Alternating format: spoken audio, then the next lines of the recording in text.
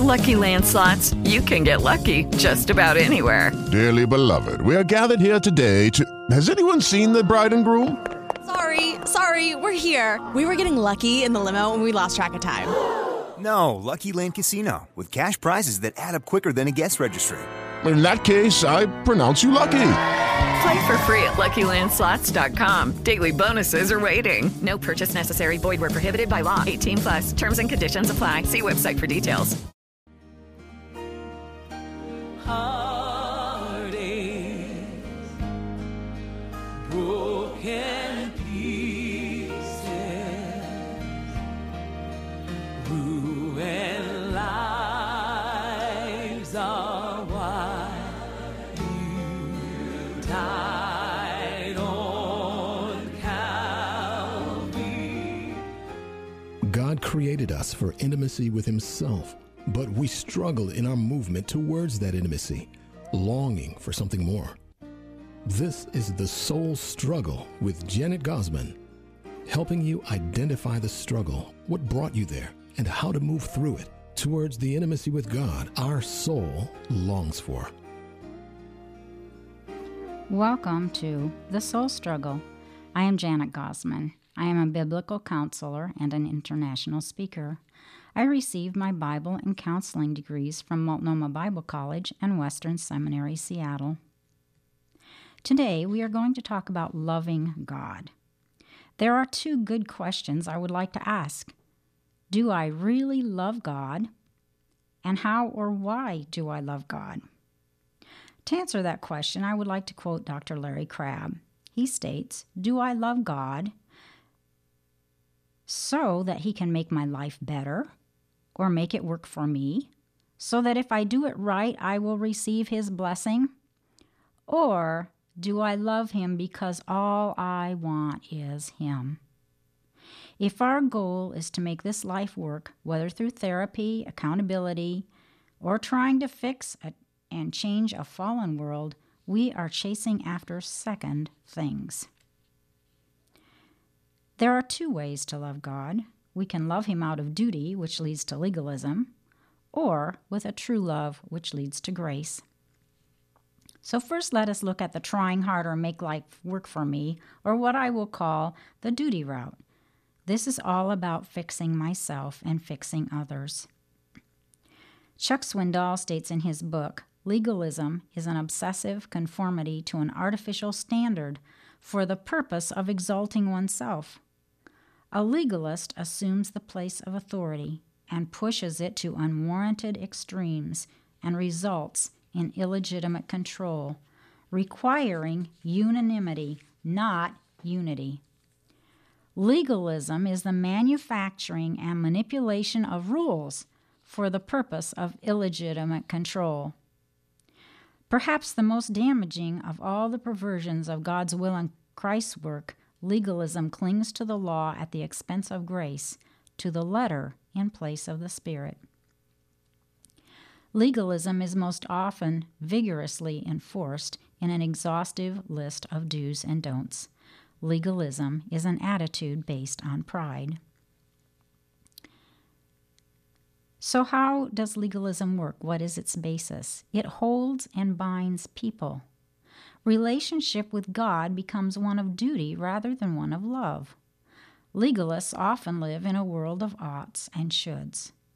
What are the signs that we are loving God out of duty or in an attitude of legalism?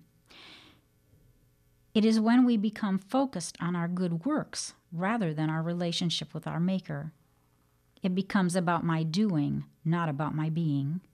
When there is no longer enjoyment in my relationship with God and an awe at His person, or when we find ourselves bored when trying to spend time alone with Him. It is also the belief that if we can live by the rules, we can have a sense of our own okayness with God. There is a performance of righteous acts or good deeds done in order to impress God and others. Years ago, we were in a legalistic church. In my quiet time, I was studying through the book of Matthew, chapter 3, where Jesus defines Phariseeism. As I read, I became convicted of what I saw. because I recognized that some of these things were what I myself had been practicing. Here's a list from Matthew 23 regarding Pharisees. They don't practice what they preach. They put heavy loads on people, but they themselves are not willing to lift a finger to remove them. They create requirements of obedience that go beyond what Scripture requires. They love the place of honor and public recognition. They like names or titles that indicate position. They do good deeds for men to see. They give the tithe but neglect justice, mercy, and faithfulness. They have an external look of holiness, but on the inside they are sinful, even wicked. They look good on the outside.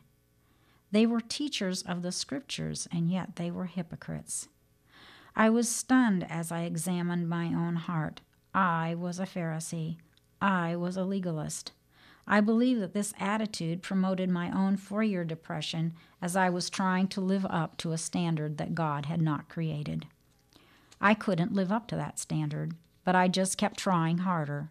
But trying harder is all about the self, and it led to depression. I went to my knees in confession. I was only freed when I released all of it to Jesus. I had to die to my trying harder, to my trying to gain God's acceptance by my own good deeds. In actuality, this reveals that these doers of righteous acts had not faced their own spiritual bankruptcy. Matthew 6, 1-4 tells us the reward of God is not gained by something one earns or by performing acts of righteousness, even those good deeds done in secret. The gift and reward of God is for those who recognize their spiritual poverty. Matthew 23 declares those woes to those who proclaim and look righteous on the outside, but are dead on the inside.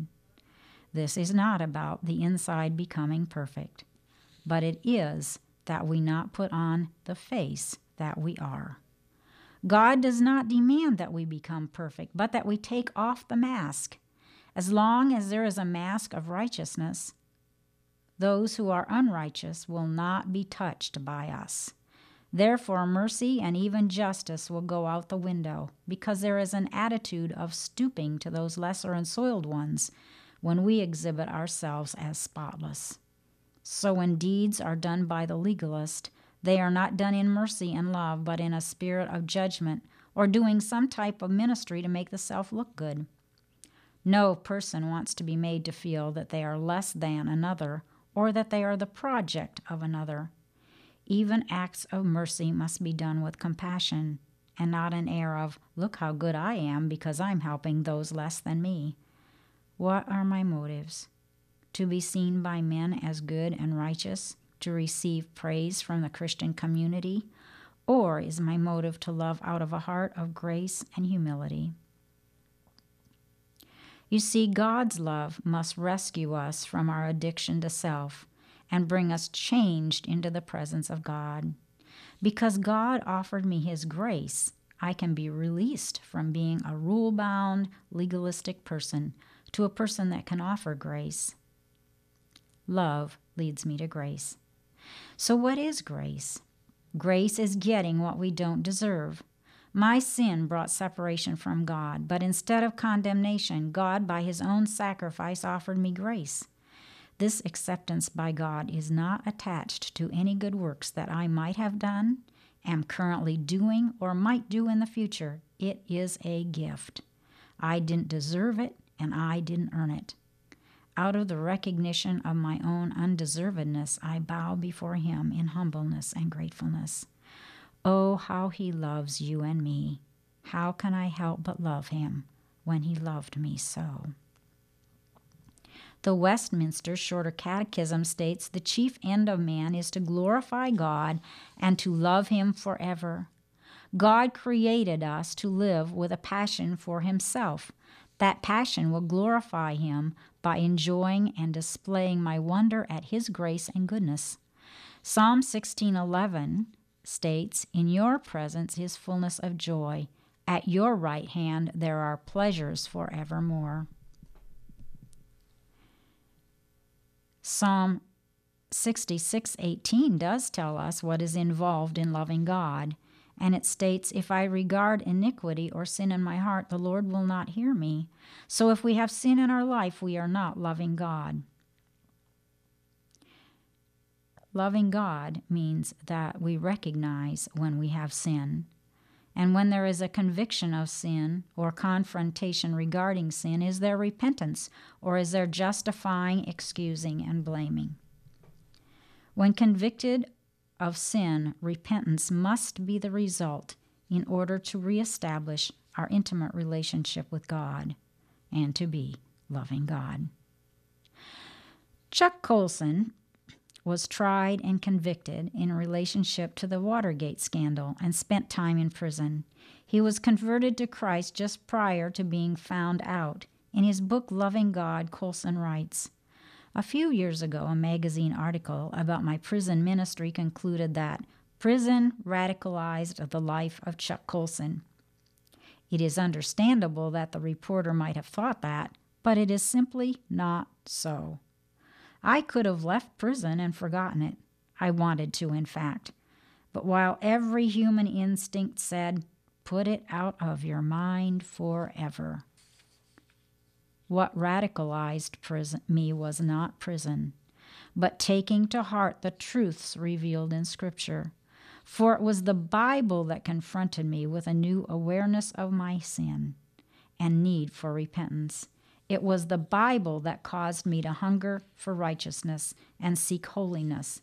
It was the Bible that called me into fellowship with the suffering. It is the Bible that continues to challenge me today. Notice what happened in Colson's life. As he read and applied God's Word, he had a new awareness of sin. He recognized his need to repent. The Word caused him to hunger for righteousness, to seek holiness. He was challenged to move into fellowship with the suffering. We can shed tears that look like repentance, but they are really about wanting to get out of the pain that our wrongs have created. True repentance is about the pain I have caused God. Another aspect of loving God is obedience. 1 John 5:3 said, "This is the love of God, that we keep His commandments." John Piper, in his book Desiring God, states, when Christ calls us to a new act of obedience that will cost us some temporal pleasure, we call to mind the surpassing value of following Him, and by faith in His proven worth, we forsake the worldly pleasure. The result? Joy. Another important, even vital part of loving God is gratitude. When I love God, I will express gratitude and praise with awe. One afternoon, while riding in the car beside my little granddaughter Olivia, who was about 3 years old, she began singing her own little song as she sat there in her car seat. Thank you, God, for the sunshine. Thank you, God, for the French fries. I couldn't help but smile when I heard her sing her little made-up tune and words. It struck me how simple and sincere her gratitude was expressed in her innocent heart. Later, I pondered her little song as I was in a gripey mood while doing those monotonous household chores. It struck me how ungrateful I must be. I decided I needed an Olivia attitude. Thank you, God, for the dishes to wash. Thank you, God, for a house to clean. Thank you, God. When I live with awe and gratefulness, I am loving God. Loving God is about worship. Whatever we look for in order to give us meaning is what we are worshiping. Circumstances should not dictate the quality or frequency of my worship. A.W. Tozier, in his book What Happened to Worship, states, worship means to feel in the heart. That's first. Feel it in the heart. A person who merely goes through the form and doesn't feel anything is not worshiping. What will be expressed? a humbling but delightful sense of admiration, awe, and astonished wonder. Worship does involve being in the Word. It is vital that you be in the Word on a daily basis. Recognize that God wants to meet with you. He is longing for a relationship with you, but it won't happen without being intentional. In order to worship in delight and wonder, I must know certain things are truths. Worship is about truth. A person cannot worship God unless he accepts certain things about God. In Desiring God, John Piper says, worshiping in truth is the opposite of worship based on an inadequate view of God. Worship must have heart and head. Worship must engage emotions and thought. First, we must accept what God says about himself. Next, we must believe what God says about his Son, Jesus Christ our Lord. And then we must believe what God says about me, the bad and the good. And last, I must believe whatever God says about sin. When I am worshiping him, I will be adoring him. I will be expressing adoration. When I worship him, I will spend time alone with him. Do you long to be alone with God, to spend time with him? Or do you rush through your devotions so that you can get to the more important things of your day? God desires to take us deeper into himself. He wants to cultivate within us the adoration and admiration of which he is worthy. He wants to reveal to each of us the blessed element of spiritual fascination in true worship. He wants to teach us the wonder of being filled with moral excitement in our worship, entranced with the knowledge of who God is. He wants us to be astonished at the inconceivable elevation and magnitude and splendor of Almighty God. Quoted by A.W. Tozier. There can be no human substitute for this kind of worship, for this kind of spirit-given response to God, who is our Creator, our Redeemer, and Lord. Tozier also says, I believe that the reverential fear of God mixed with love and fascination and astonishment and admiration and devotion is the most enjoyable state and the most purifying emotion the human soul can know. Have you ever experienced this kind of emotion and this kind of worship? I have, but only on occasion. Why isn't this the norm when I come into his presence? Why shouldn't I have this excitement, this wonder, this adoration in his presence? The songwriter expressed the essence of worship when he said, love of Christ so freely given, grace of God beyond degree, mercy higher than the heaven, deeper than the deepest sea. All that thrills my soul is Jesus. He is more than life to me, and the fairest of 10,000 in my blessed Lord I see. So what hinders worship? You cannot worship a God that you do not or cannot trust. Your concept of God is vital in regard to being able to release yourself to worship. You will have a difficult worshiping a God who is too small, or someone you see as being like yourself, or if you have a lack of reverence, such as he's the man upstairs. Or if you have an idol in your life. An idol is anything that takes the place of God in my life, anything I consider more important. I will spend time in knowing God when I love God. Why was David a man after God's own heart? As a shepherd boy, he watched sheep, cared for them, protected them. What about when he was just waiting while they grazed and slept? He wrote and sang about God. He applied his own life as a shepherd to his sheep and to the Lord as his shepherd, and he wrote Psalm 23. This psalm has been a comfort to many throughout the centuries, and when I have a client who struggles with anxiety, I often give them the assignment to read Psalm 23 each night before they go to sleep. David's mind was constantly turned to God. Read his Psalms. Whenever he was in trouble, discouraged, or even happy, he expressed it to God and then trusted. When he speaks to God and cries out when he is in trouble, he always ends up in praise and trust. He used that time alone to relate to the Lord his troubles, his discouragement, his fears, but also his remembrance of God's past provision and his trust in God. Intimacy with God is not about having knowledge only about God. It is knowing God.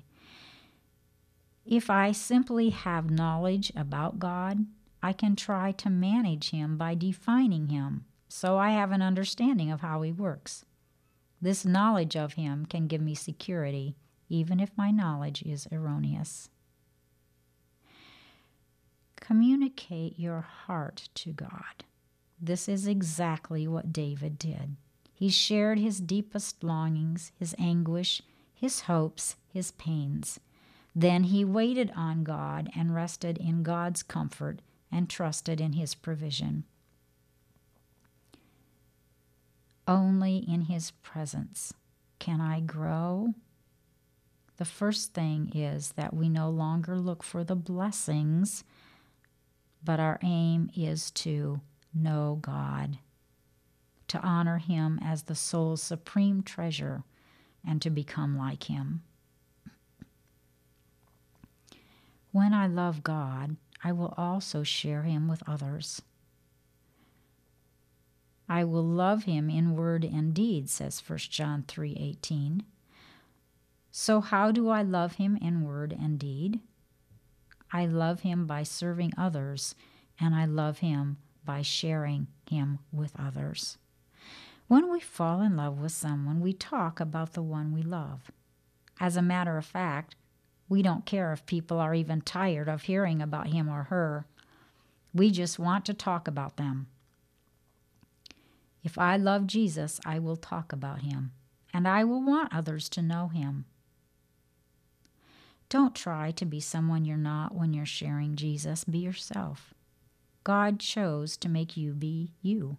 You are the one with your personality and your gifts to reach that person in your office or the neighbor next door or others in your realm of influence. You. Why don't we do this? We don't do it because of fear.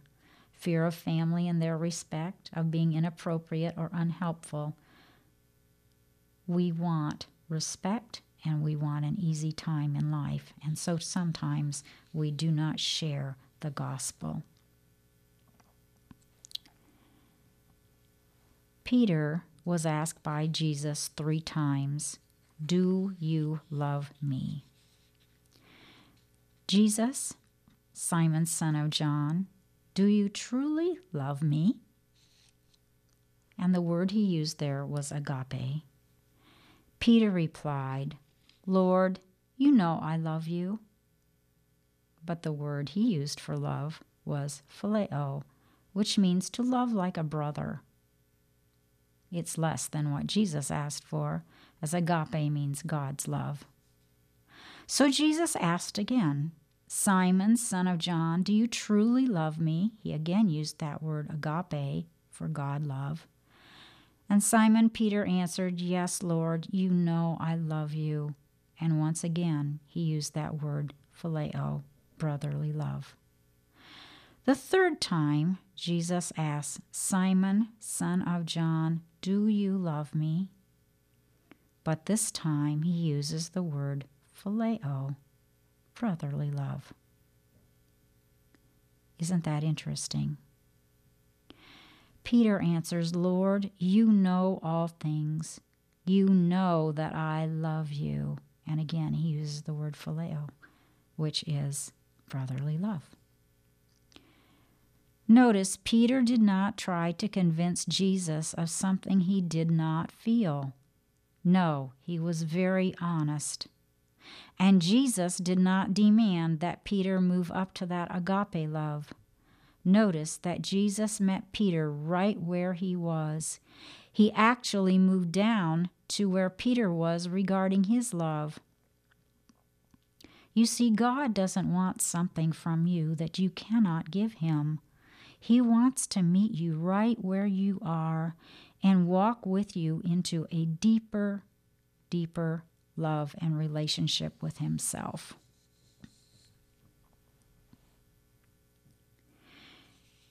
And so, what is it that I want? I want intimacy and loving God. And this is not about perfection. Intimacy is relationship. The more open and vulnerable the relationship, the more intimate it will be. When I am loving God, I know that all I want is him. I long to know him and for him to know me. I am done with trying to do it right or trying harder in order to make life work for me or to gain God's blessing on my life. All I want is him alone and nothing more. Is all that thrills your soul Jesus? Is he more than life to you? How much intimacy do you want with God? How deep do you want to go? Do you love God? And do you love him out of duty that leads to legalism? Or do you love him out of love that leads to grace? How much intimacy do you want with God?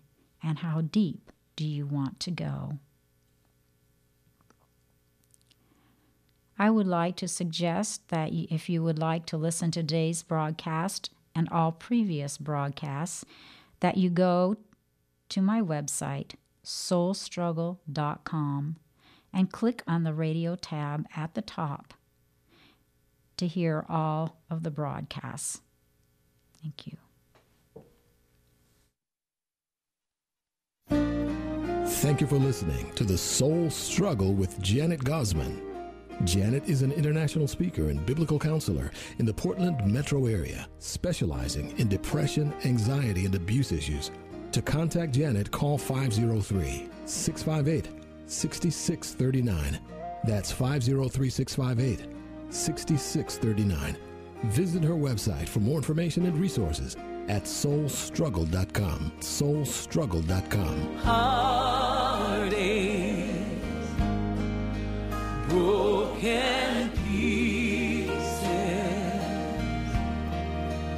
ruined lives are why you died on Calvary. Your touch was what I longed for. You have given life to me. With the Lucky Land Slots, you can get lucky just about anywhere. This is your captain speaking. We've got clear runway and the weather's fine, but we're just going to circle up here a while and get lucky. No, nothing like that. It's just these cash prizes add up quick. So I suggest you sit back, keep your tray table upright, and start getting lucky.